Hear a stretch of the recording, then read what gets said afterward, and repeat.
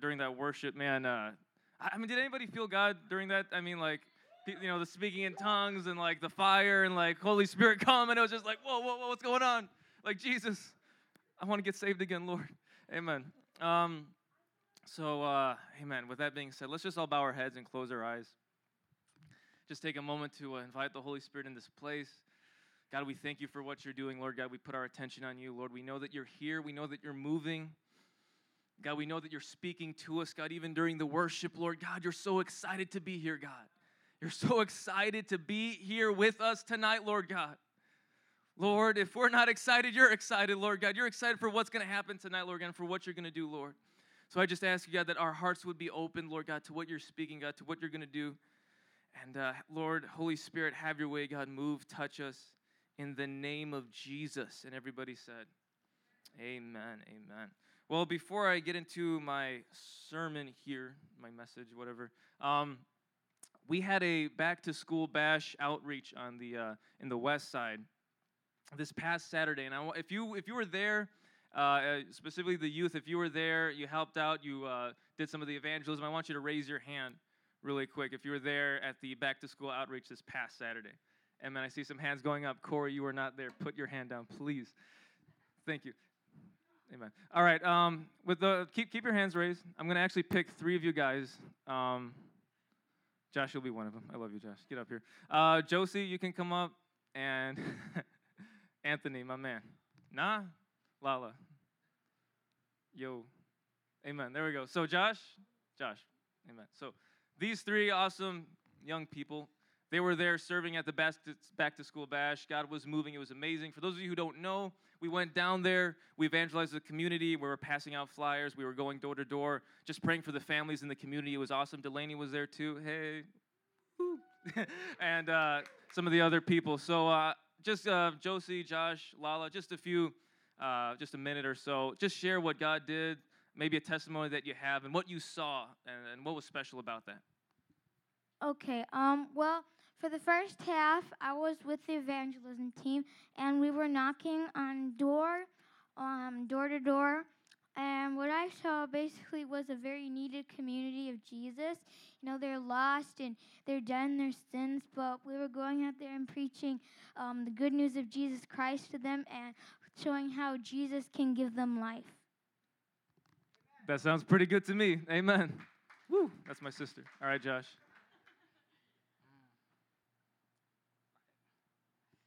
Under a minute. Okay. Give it like 5 stories. 5 stories tops.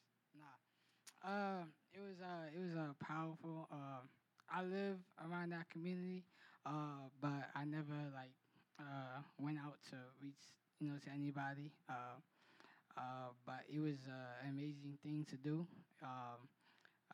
God definitely moved, and He spoke to a couple of people. And it was powerful. I got the opportunity to be with Pastor Joe, my brother.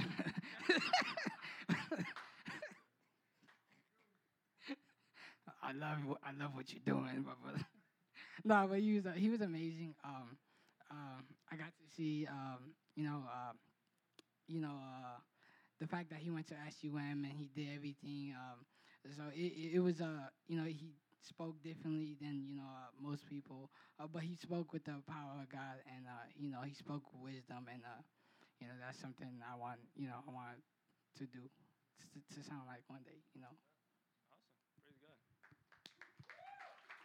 That's my brother in Christ. Well, I kind of agree with Josie since we were in the same evangelism team. We were doing evangelism like the whole time. But what I saw was like a very broken community. I could tell like a lot of people were like doing what they were doing because they grew up in like a broken home. And I could tell just like some people just like didn't want to hear it, and then some people actually stopped and listened to what we were saying, and it was good. It was nice. Amen. Praise God. Now you guys might be saying to yourself, why are they on the mic talking about evangelizing and sharing the gospel? That just doesn't make sense. Well, It does make sense, first of all, but it ties in a little bit what I'm talking about. See, they could have been home watching TV. They could have been home on a Saturday morning just chilling, hanging out with friends. They could have been, I don't know, doing a goofy Snapchat of themselves with the doggy filter. I don't know. They could have been doing a bunch of different random stuff, but they chose to be out there on the streets, evangelizing, preaching the gospel, right? Because there was a lost community, people who were hurting, people who were dying without Jesus, people who were hurt, in pain, depression, suicide, drug addiction, whatever. I mean, the devil was just wreaking havoc on that neighborhood clearly, right? And these awesome young people chose to be out there and answer the call of God. They chose to respond to the need. Instead of just sitting back comfortably, doing whatever they wanted to do, hanging out, and just chilling, just taking it easy, staying in their comfort zone, they took a step out of that and decided to be where God was wanting them to be that day. Amen. So if we can all turn to Matthew chapter 4. It's going to tie into with what I'm saying. You guys are going to see in a moment. Matthew chapter 4. I'm going to be talking about being responsive to God's call, being responsive to the voice of God, being responsive when God calls you to do something, when God tells you to go here, when God says, do this, do that, don't do this, don't do that. How responsive are you?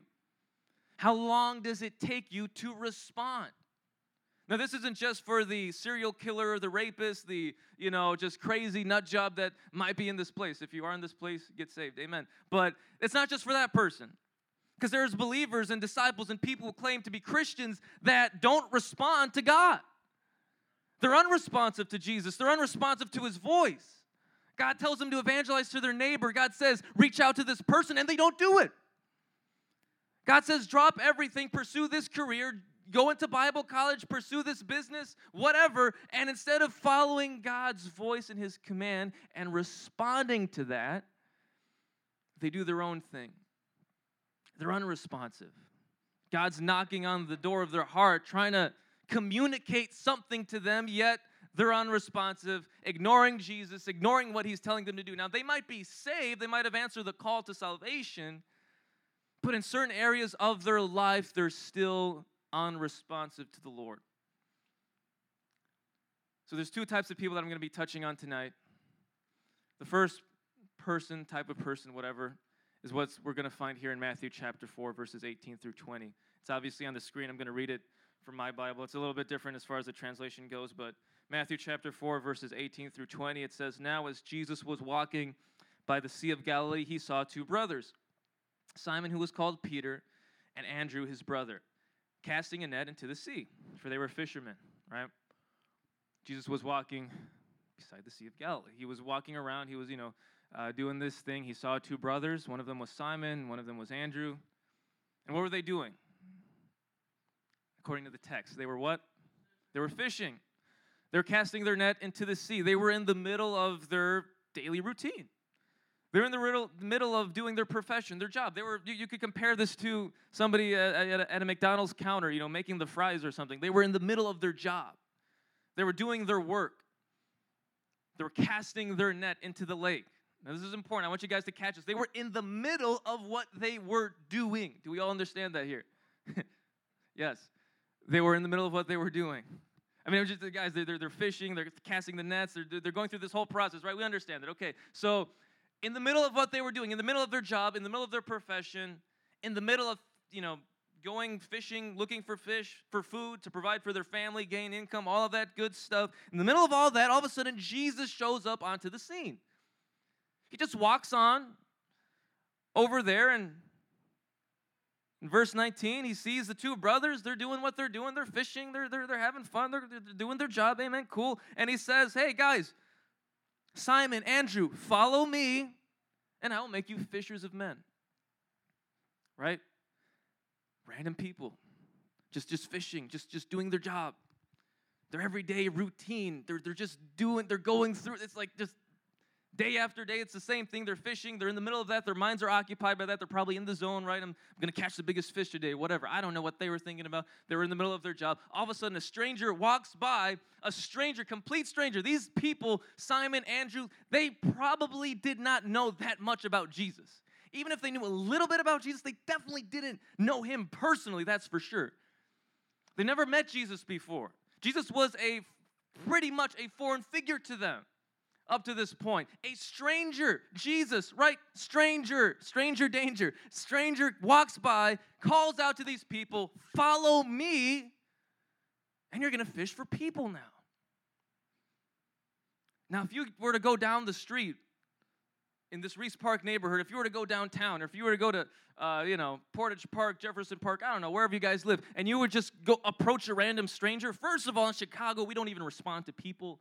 Like, I could be dying, like having an asthma attack or whatever, and I could be trying to get somebody's attention, and like, they'll just walk by, like, forget you, like, die, like, boom. You know what I'm saying? People in Chicago don't respond. People in this city are very just in their zone. They're doing what they're doing. They're on their way, whatever. Especially if you go downtown, it's crazy. I remember I was in a parking lot at Walmart. My car died. I needed to jump for my battery, right? Very simple. I just need to jump for my car. And I cycled through like 10 different people, all of them giving me the most bogus excuse as to why they can't jump my car. I mean, like, I saw cables in your car, and you're going to tell me you don't have cables. What are you talking about? Like, don't give me that nonsense. So people in Chicago